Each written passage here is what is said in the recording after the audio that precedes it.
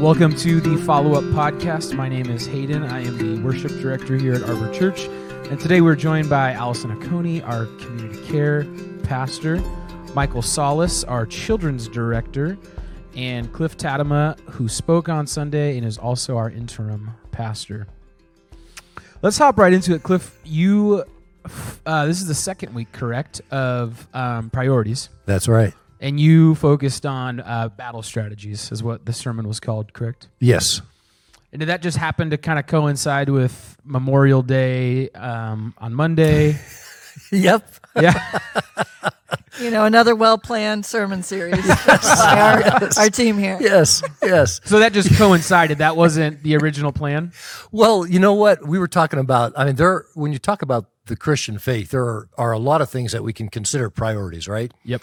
And so there were, three or four that we'd been thinking about, or that I'd been thinking about, that I knew I definitely wanted to do. The Great Commission, we've got to do that, and God being a number one priority, we have to do that. So there's some, but then there's this, certainly spiritual warfare, or the fact that we are in the battle, is a priority. We need to be well aware of that.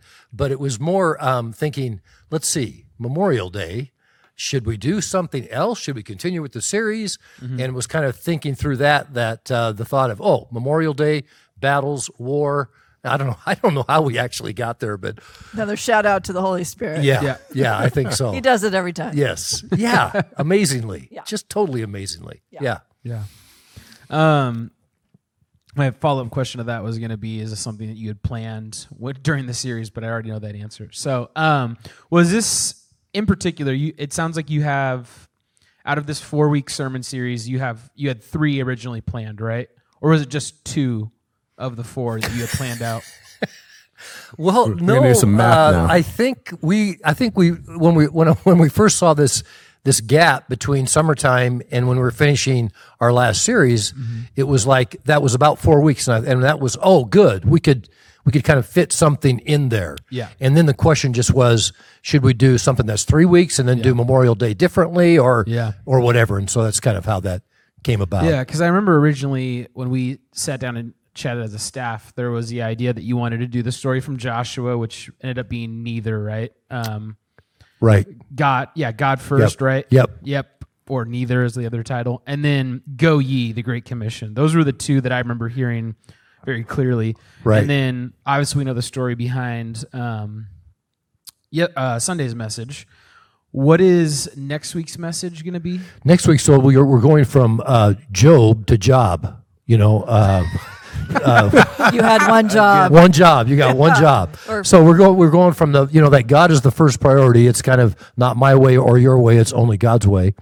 And then we go from there to we're in a battle, and then we're going to what our responsibilities are. Yep. So the last 2 weeks will be what our responsibilities are. Okay. We, on Sunday, I think before your message, Michael came up and hosted the service, so he was doing our welcome, and he shouted out the podcast, but more specifically, he said, if you guys listen or you come here on a Sunday and you don't listen, we would love to open up the opportunity for you guys to send in questions. And I know that some people, this might be their first time listening because they heard the plug from Michael. I don't want them to turn the podcast off because they haven't heard their question yet. So I think we should just hop right into that first question that was sent in, which I think you have, right, Cliff? I don't think I've seen it yet. Yes. Yeah.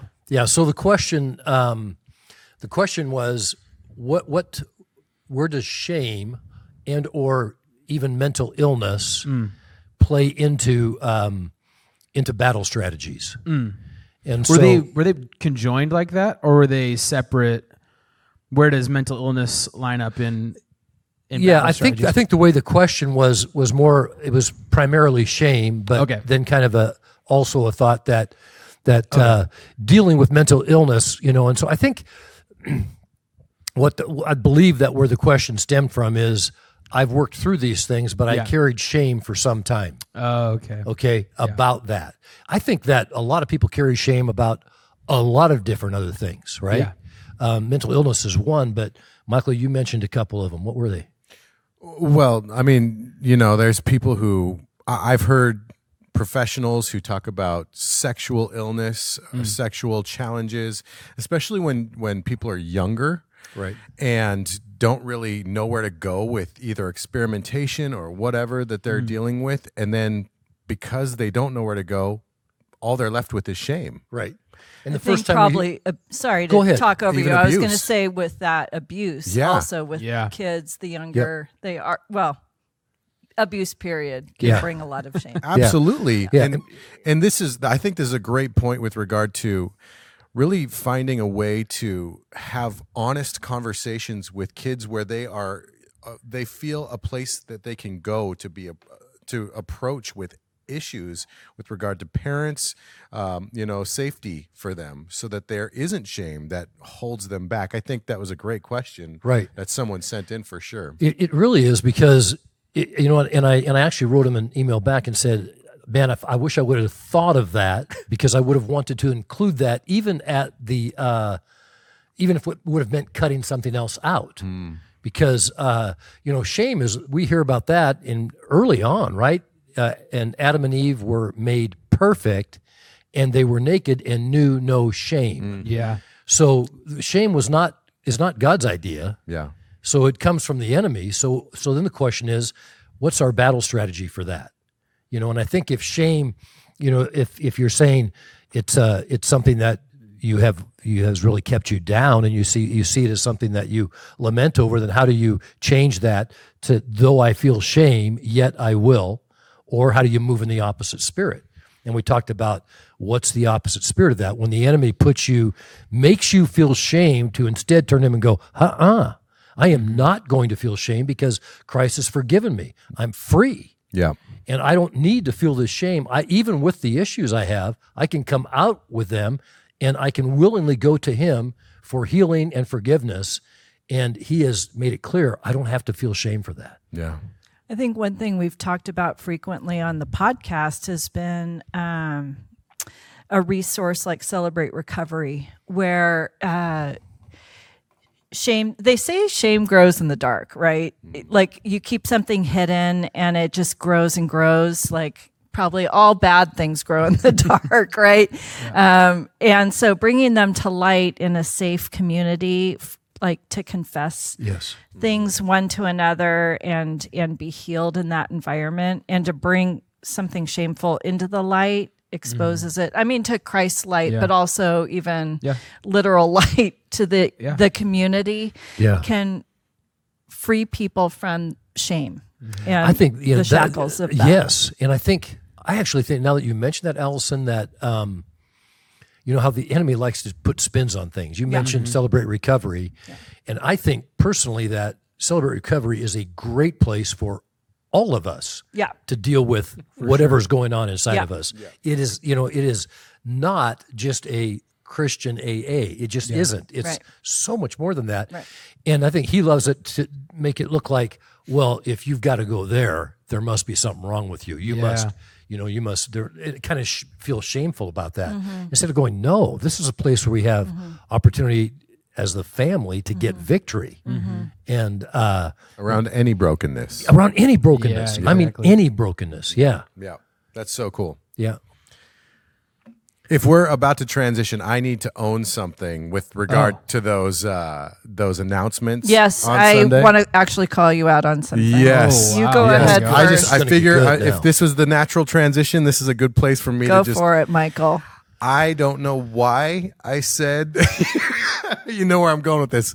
I don't know why I said that this podcast is available on our website. Oh no, that's not what I was going to put you boy. on. So I got no. another thing that No, I'll there's a be whole lot dealing of with. other things. There's No. You were half right, Michael. There is a link that will Okay. take you to YouTube, which will take you to So the I would podcast. just We're like spending to the rest of this podcast just being able to just hammer me today. Welcome We're to bringing your, it. Welcome to your performance review. Everyone who's watching the podcast for the first time, I'd just like to say it was nice knowing you.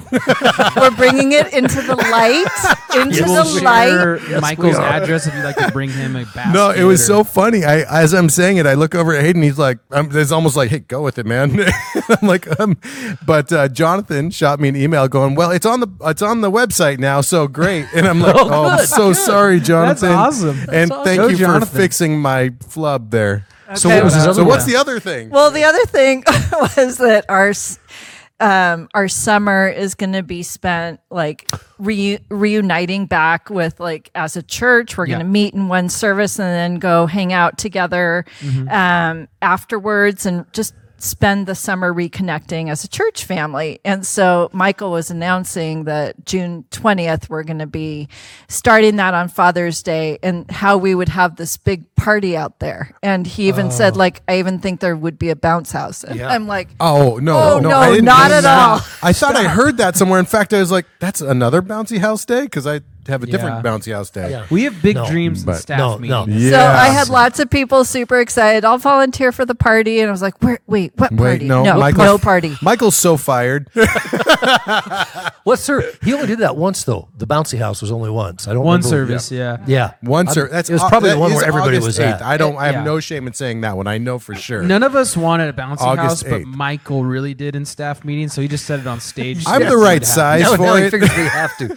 How can we shame him into the fact that we gotta? Oh man, all the stuff All right. just flows Yeah. out of my mouth. Well, bringing thank- it back. that was our what do you want to call that? Public flogging Yeah. moment. That was our office hours. this is You where guys I get to turn and hear- repent. We forgive you. Yeah, you're forgiven, man. Michael, since you were just talking, you came to me earlier before we started recording, and you showed me just a plethora of questions. Would you like to break one of those out? Yeah. So as I listen to the message, I often just kind of write questions as if I were going to be shooting them into Cliff through the week, and let's, I guess, I'll start with one of them here. Okay, this one I thought was interesting. Cliff, as you were talking about Job's wife, Yes. she at one point in time says, "Why don't you just curse God and die?" And it's actually in both services got a laugh because it's like, and you're like, "Oh, great example," kind of thing. Is like, "Oh, ouch." Yeah. But the more I thought about it, I was like, okay, this is pre-Jesus, pre-Torah, basically, right? It's before everyone was reading any of that. And if you think about any other idols or gods out there, if you will, that one might worship, there is a pact where it's kind of like, I do whatever worship or whatever for you, and you provide protection, wealth, some sort of advantage. And so from that perspective, was she really all that far off with her thinking about how we would relate with God? I'm not sure that our God is different. Of course. Okay, so to say, well, somebody who thinks of idols this way, therefore they should be able to think of God this way, no, I wouldn't buy that, because they've got to realize how different our God is. On the other hand, to cut her some slack, well, first, before I cut her some slack, I'll just say this. I think that was another thing, though, that had to be so painful for Job. Yeah. I mean, just to realize nobody gets it. No one person gets it. And that had to leave him. I mean, I think it was such a challenge of his faith then, because there wasn't anything else. And ideally, we would want our spouse to be supportive of us through that, and whichever way that went. On the other, now here's where I cut her some slack. She had 10 children. They had all were killed. Yeah. And if she's not going to experience some serious pain herself and some questioning God herself, and I think that was her own story. Yeah. And we're not privileged to know the other side of that story or how she worked through that, because the focus is Job and his friends. But I hope that she did and came through that on the other side. But that's when I've heard guys really give her a hard time, and it's easy to do. But when you start thinking about the pain that she was dealing with herself, then I got to go, yeah, got to cut her some slack. No, it's true. In fact, some of my other questions revolve around losing the kids, and it's in fact here. I'll just do this. I'll throw them out there real quick and just kind of we can chew on it. I want Allison to answer the hard ones. Yes. Deal. I'll ask a few of these real quick here. I'll just put it out there. Did Job possibly fail to teach his kids a reverence or fear of the Lord? Talked about Job having to intercede or pray on behalf of the kids, having sacrifices. Job 2:5 says Satan says to God, he will probably not be faithful if you strike his flesh and bone, quote unquote, strike his flesh and bone. Is Satan suggesting killing or attacking Job's kids? I thought I put down, I've walked closely with families who've lost their children, and that pain seems to be so deep. Yes. And when you're reading Job, it almost reads so fast, like you just go right past. And then his kids died, and then what's next? And it's like, well, wait a sec. If we stop and just really think about what was just happened and what was just said, that's huge, like you're talking about. Job talks about, this is my biggest fear. My question there was, is losing his kids the biggest fear Job is referring to? And then my last real quick is, if losing a child or children are part of the test that is happening between Satan and God here, is the message that God wants us to look to him even in the deepest pain of losing, quote unquote, flesh and bone. All right, start at the beginning with the first question. You threw a lot of questions out there. Yes. So Yeah. let's go one by one. All right, so number one, I put down, did Job fail to teach a reverence or fear of the Lord with his kids? Because God, of course, was saying, have you seen Job?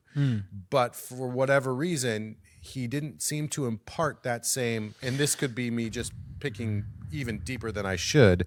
He didn't seem to teach that with his kids because he had to intercede for his kids. Yeah. There's not a whole lot in Job about Job parenting his children. So I think... But I think like there was not anyone else alive that was as righteous as Job. So it wasn't just his kids weren't like Right. meeting some standard. It was like basically every other living human being at the time also wasn't. So it was just that he was a spectacularly righteous man. In fact, exactly right, Allison. He was so righteous. I see it more as not that the kids weren't appropriate, but that he was saying, just in case they didn't, just in case they forgot, just in case they accidentally said something they shouldn't have, he wanted to see them purified. He wanted to offer offerings to God, burnt offerings to God, because he was just that righteous. He just was that focused on it all. So I don't think we would have any indication there of them not being. Yeah. So I actually think, and now we're just guessing, right? We're just Speculation. guessing. Now we're Time. picking. Yeah, but I actually think that they would have been in heaven, and the reason I do, and that's one of the reasons I believe that God didn't give him more kids, right? I mean, he gave him more kids, but not double the kids. He still had them.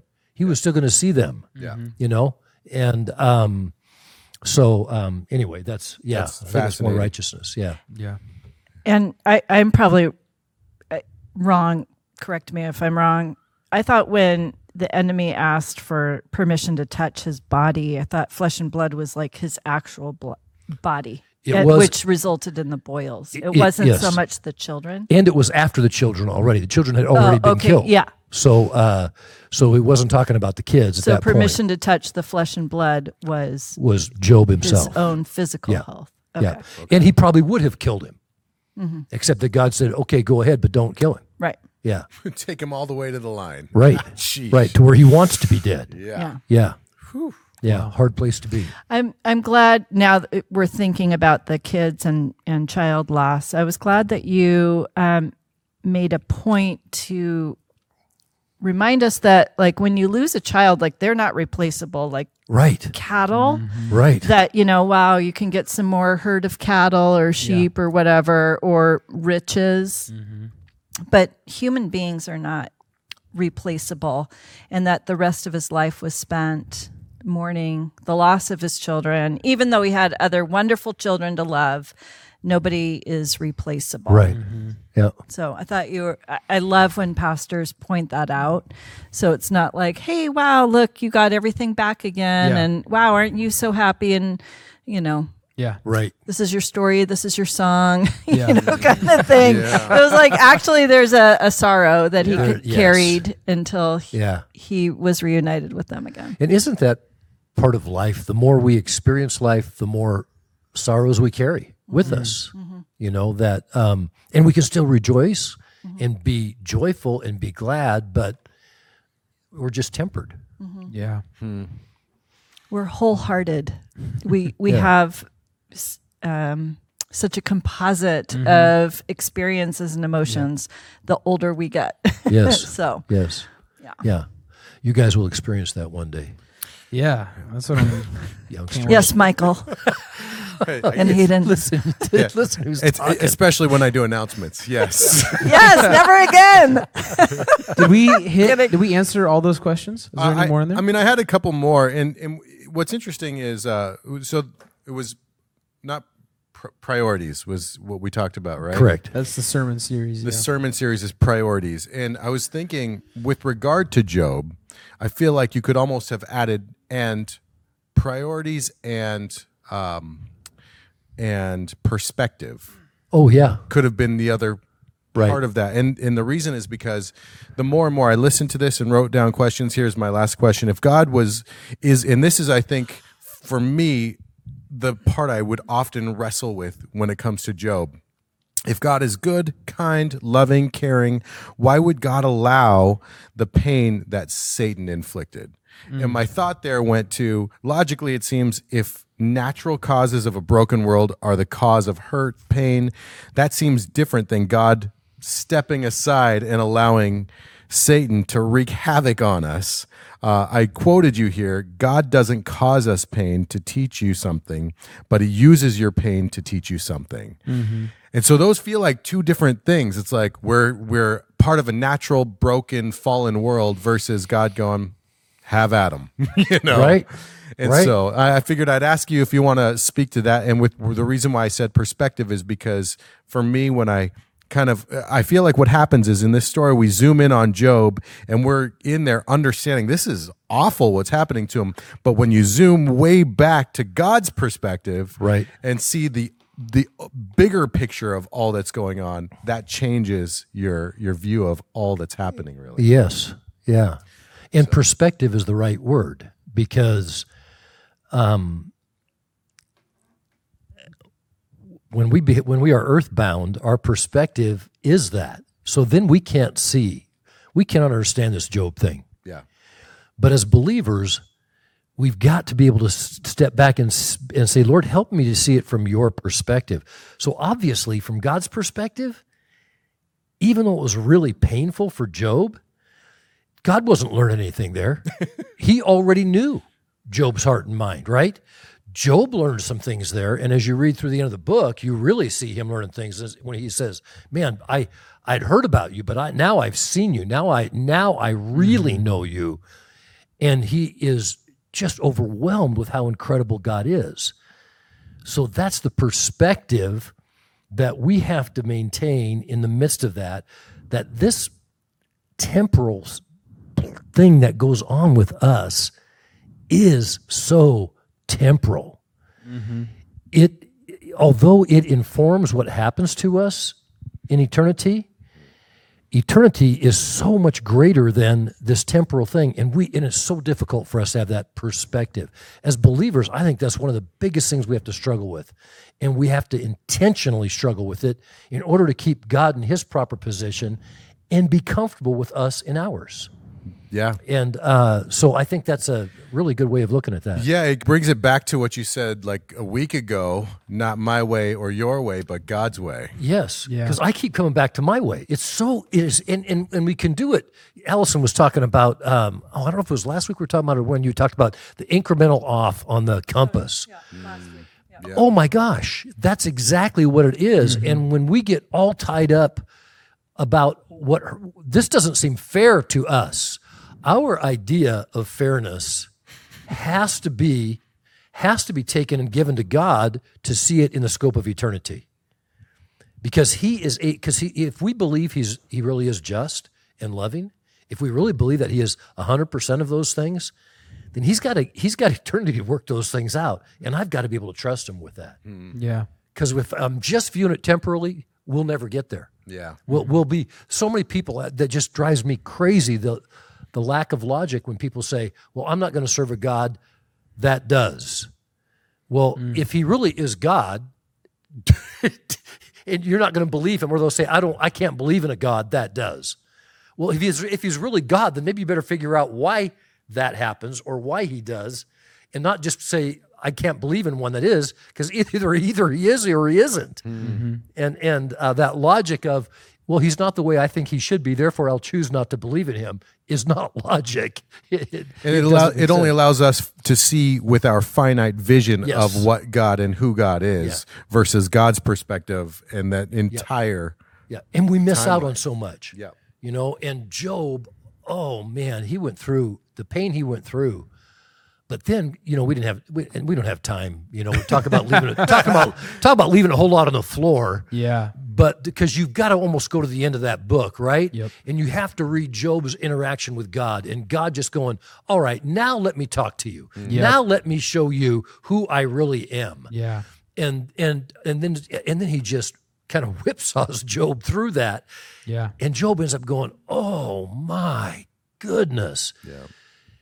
It's just, I guess so perspective, man, we just need that perspective. And if we can be grounded with that, then all these other things that happen to us, they bounce off a whole lot quicker. And to me, Job's the epitome of that, because here's the thing, God trusted Job. And I wanted to make this part of the message, and we didn't have time. I went over already, so. But God trusted Job. Think about how much he trusted Job. Go ahead, Satan. Try him. I know what he's going to do. Yeah. I always kind of felt like, I think often when I read that story and growing up and early on, I kind of felt like, geez, the guy's a nice guy. Come on, God, treat him right. Or protect him. Or protect him. Like he's yours. He is yours. Yeah. That's right. And Satan says you did. So obviously God did. This when we pray, we always pray that it's a very Christianese prayer. Pray a hedge of protection around them. But that's where part of where it came from is Satan saying, "You put a hedge around him. I could not get to him because of what you did, and you've protected him." And God goes, "Okay, I won't protect him, and he'll still have his integrity to me." It's so cool. There's a certain level of maturity that God trusts Job with. Yes. Yeah. So in a way that seems almost perverse to us because we're so temporal, it was an unbelievable compliment of Job's faith and his integrity, that God would say, Satan, you can do everything but kill him. And I'm that confident in him. And we look at it and go, I just as soon not. Thank you. And I think I would just as soon not. Yeah. But yet I would want God to have that kind of faith in me. Yeah. In my relationship with him. So cool. So anyway. Yeah. I'm curious. This could go down a rabbit trail, so I'll be more than willing to retract the question after I ask it. Cliff, do you believe in Job being 100% literal? Oh wow! That is an interesting question. I guess I would have to ask what you mean by that. Did it actually happen? Yes, I do believe it actually happened. Yeah. So you believe everything that happened in the story? There's a lot Job. of scholars that say it's allegorical. Yeah, right? And I don't believe that. Okay, yeah. And I asked that because the small group that I'm a part of, we went through Jonah and we kind of had the conversation of what really happened and what didn't really happen, you know? Right. And I think for myself, it's always healthy when I read anything for the first time or the first time in a long time, I take it 100% literal. Yeah. And then go back and say, okay, if this isn't literal, if this is allegorical, does it change how I feel about God or what I learned about God, right? Oh, yeah.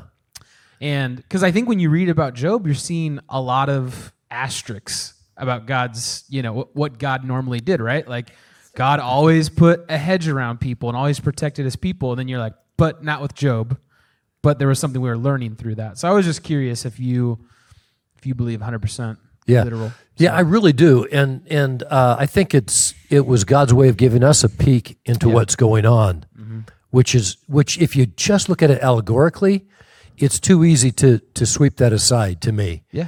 And I think the reason Job is in the Bible, and There are scholars who believe it may have been one of the first books. But I believe the reason it's there is because it sets that groundwork for us. Yeah. And it's such a picture of that taking place, to think about the fact, think about, why in the world does Satan even have the right to go and do that? Yeah. But because he's the prince of this world, and God's going, okay, I've put these things in place, and I'm such a just God that when Adam hands it over, I'm going to honor him handing it over, which is essentially what he did, right, to Satan when he sinned. And so suddenly it went from him having rule of the world to Satan having rule of the world. So we get this picture right here of how Satan is trying to continue that. And to me, it kind of sends shivers up and down my back when he's saying to God, well, God says, where have you been? I've been roaming the earth, looking at everything in it. It's funny that you said it might be one of the first books, because when we in Bible college, we had a class called Old Testament Survey, and we had to go through and basically make like a handbook and themes, blah blah, and then like date of writing. And Job was the only book in the Old Testament that just had 3 question marks next to it, because it was like, it could be here, it could be there.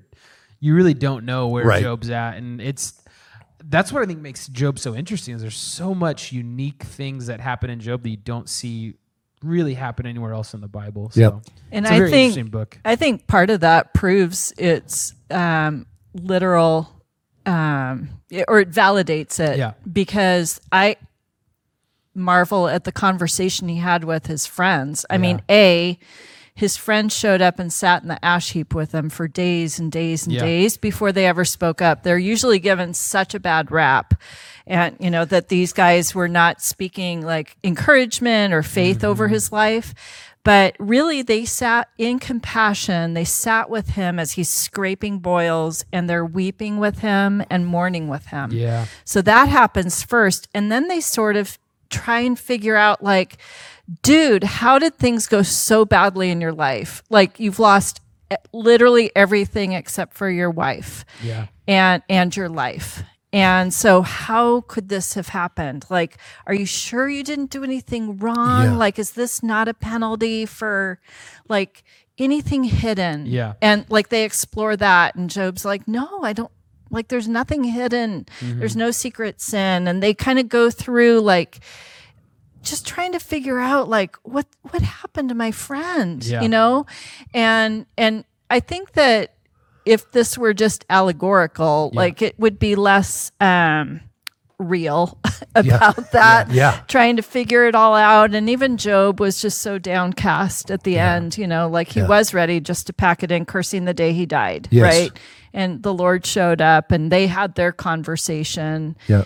So anyhow, I think some of the realness of the awkward conversation with the friends and stuff, I think it just validates that this is true. This is a true transcript. Yeah, I completely agree with you, Allison. I'm really glad you brought that up about his friends too. Both sides of it. One, they got kind of hot at each other. Yeah. So and if it was just allegorical, you wouldn't see that, And but the other thing is, I stop and think, how many friends do I have would see you in pain, come and sit there for 7 days with you in the pain, and say nothing because they see how much pain you're in, just to be there with you. So I got to give them huge props for that. But God wasn't very happy with their erroneous advice, because they kept coming back and trying to put it on him. One of them did okay. Yeah. One of them was fine. Yeah, and the youngster. The thing that I just loved and just am so mystified and touched by at the end was that part of Job's healing was contingent on him praying for his friends. And I'm like, wow, what part of suffering and healing includes like that you don't get a hall pass just to like throw everybody under the bus. Like, pray for them, intercede for them, like love them, and that helps with your healing too. Yeah. So it was after he had prayed for his friends, he was restored. Yes. And God said, I'm not going to listen to you guys. Job will pray for you. So he put it on Job, and Job needed to do that, still kind of in that place, right? Yeah. So It is when you are in that place of being hurt by them, and I would agree with you, Allison. I don't think they hurt him intentionally, but they hurt him, and now instead of just kicking him to the curb, God says, "No, I want you to pray for them." So he's actually got to pray, Lord, forgive them for how they've hurt me, so that he would forgive them, and then he ends up restoring stuff to Job. So, and dude, we talk about that in Grief Share all the time, and this is like for people who've lost one person or maybe two, not like you've lost everything and 10 children. Yes. But invariably people say the wrong things and they mean well, but they just kind of blunder and they wound you and in your pain, and how you do have to kind of pray for them and pray for yourself and return their pain with grace. It's just, it's part of healing. Yes, it is. So. So there's a lot we ended up leaving on the cutting room floor. Oh, isn't yeah. it? Yeah. It's I looked at the book of Job one time and thought, I wonder what it would take to actually teach through that. And I was on vacation, and I don't know why I decided to do something so absurd on vacation, but I just started looking through the book and reading back through it and was thinking, and I think if I recall correctly, I figured if I really wanted to do the book justice, I believe it was either 14 or 15 weeks you could spend on it. Really getting into their friends, really getting into the dialogue that was going on there and all that stuff. It's a theology of suffering. Yes, it is. In there. So they're developing that theology, or they're beginning to develop the theology of suffering. Yep.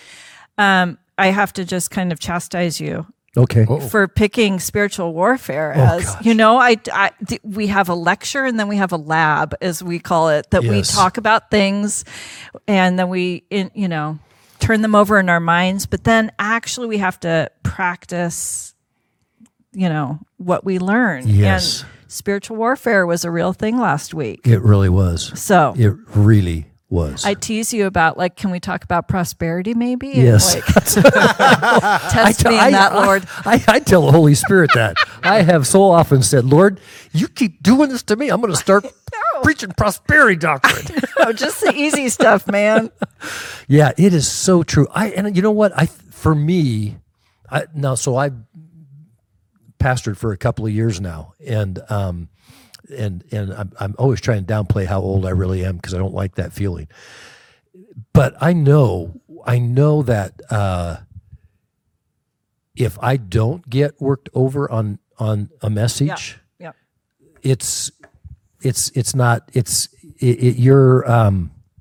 I don't know how to put it. You're missing the spiritual component. You're just educate. It's just education, right? Informational rather than transformational. Yes.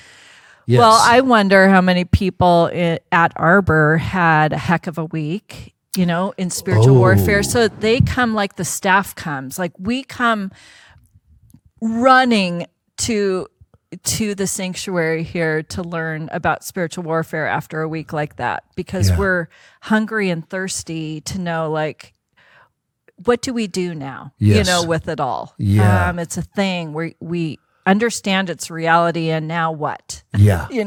So I just kind of wonder, if most of the people in our congregation also had a heck of a week, and that they would be coming with a different pair of ears, to listen and learn. Yeah, and I think that is a good space for us, where I'm going to do it right now. Just plug prayer with our church. I was just going to say, we should, what we really should do is I know we're probably starting to get long. We ought to conclude this with that, shouldn't we?